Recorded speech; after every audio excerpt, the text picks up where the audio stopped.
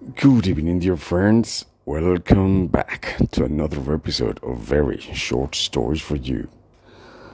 Today, teaching your kids how to look good. It was an interesting afternoon. I was with a group of friends, and one of them, a girl, she was very upset about an episode she just had with the mother of her son's girlfriend. Apparently, the mother of her son's girlfriend told her daughter that the boyfriend, the son of my friend, looked very bad, and that it would be a good idea to tell him to wear some trousers and shirts from time to time. Now, if you knew this boy over the years, you would know he's very kind, he's very smart, he's very sweet. But yeah, unfortunately, he likes one shirt, one pair of jeans, and that's all he wears. From time to time, he also has a backpack. And that's it. His hair is long, and his mom is completely in love with him. So she would never tell him to do anything else or to change anything, because she loves the way her son is.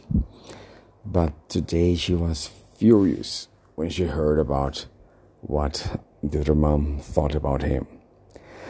I thought she was looking for help. So I remembered a story about another person in this same situation.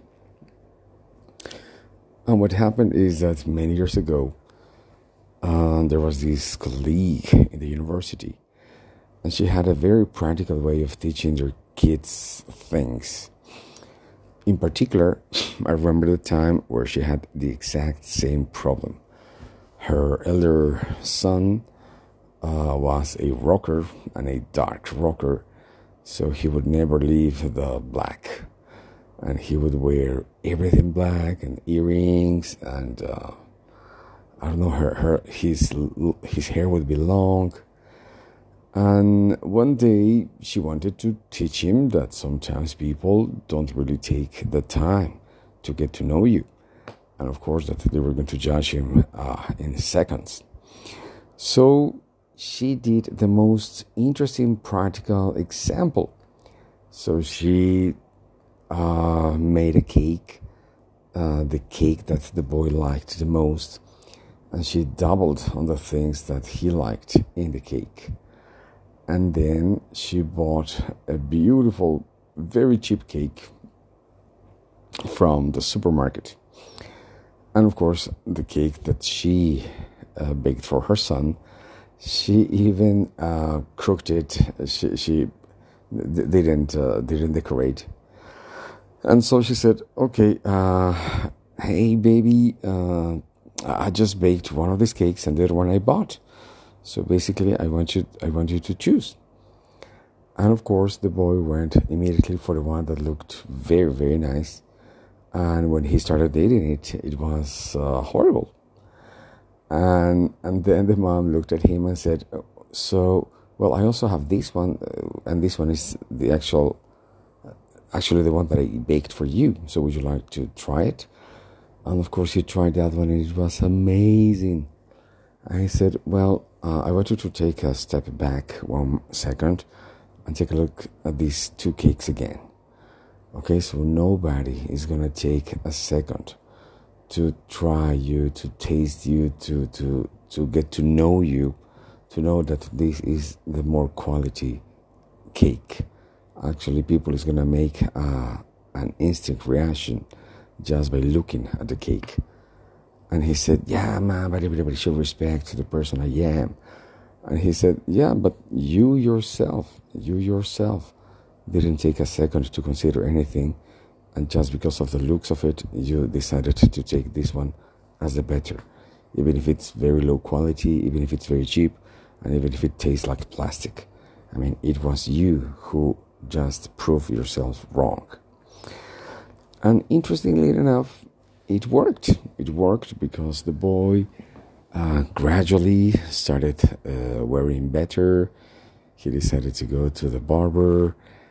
He decided to use different things. And actually, it was great. So I remembered about that episode. And that's exactly what I told my friend this afternoon. But at the end of the speech, every parent at the table agreed, and they thought it was a great idea, and they thought it was a great example. And actually, many of them said, that's exactly what I'm going to do, because I don't like the way my boy or my girl wears. But the girl in particular, my friend, who was upset because of the comment of the mother of his boyfriend, of her son's boyfriend, said, well, you know what? I really love the way my son wears. Yes, he has the same t-shirt, the same jeans, but that's his style. And all I want is for people to respect who he is. And I completely hated the fact that this lady thinks that she can utter a comment about him. So that was the second the table became no man's land, because of course you had very extreme positions about what to do with your kids, and if her position was okay. You had on one side parents who thought she would actually support her kid in order to look good, and some others thought it was a good idea for her only to look for respect, no matter what he looked like. So yeah, at the end we debated all afternoon. Nobody won, but it was nice. It was nice to be their friends, and it was nice for people getting together to speak about their sons. So I think at the end we all felt very, very well. It was a really good afternoon. So that's it. This was very short stories for you.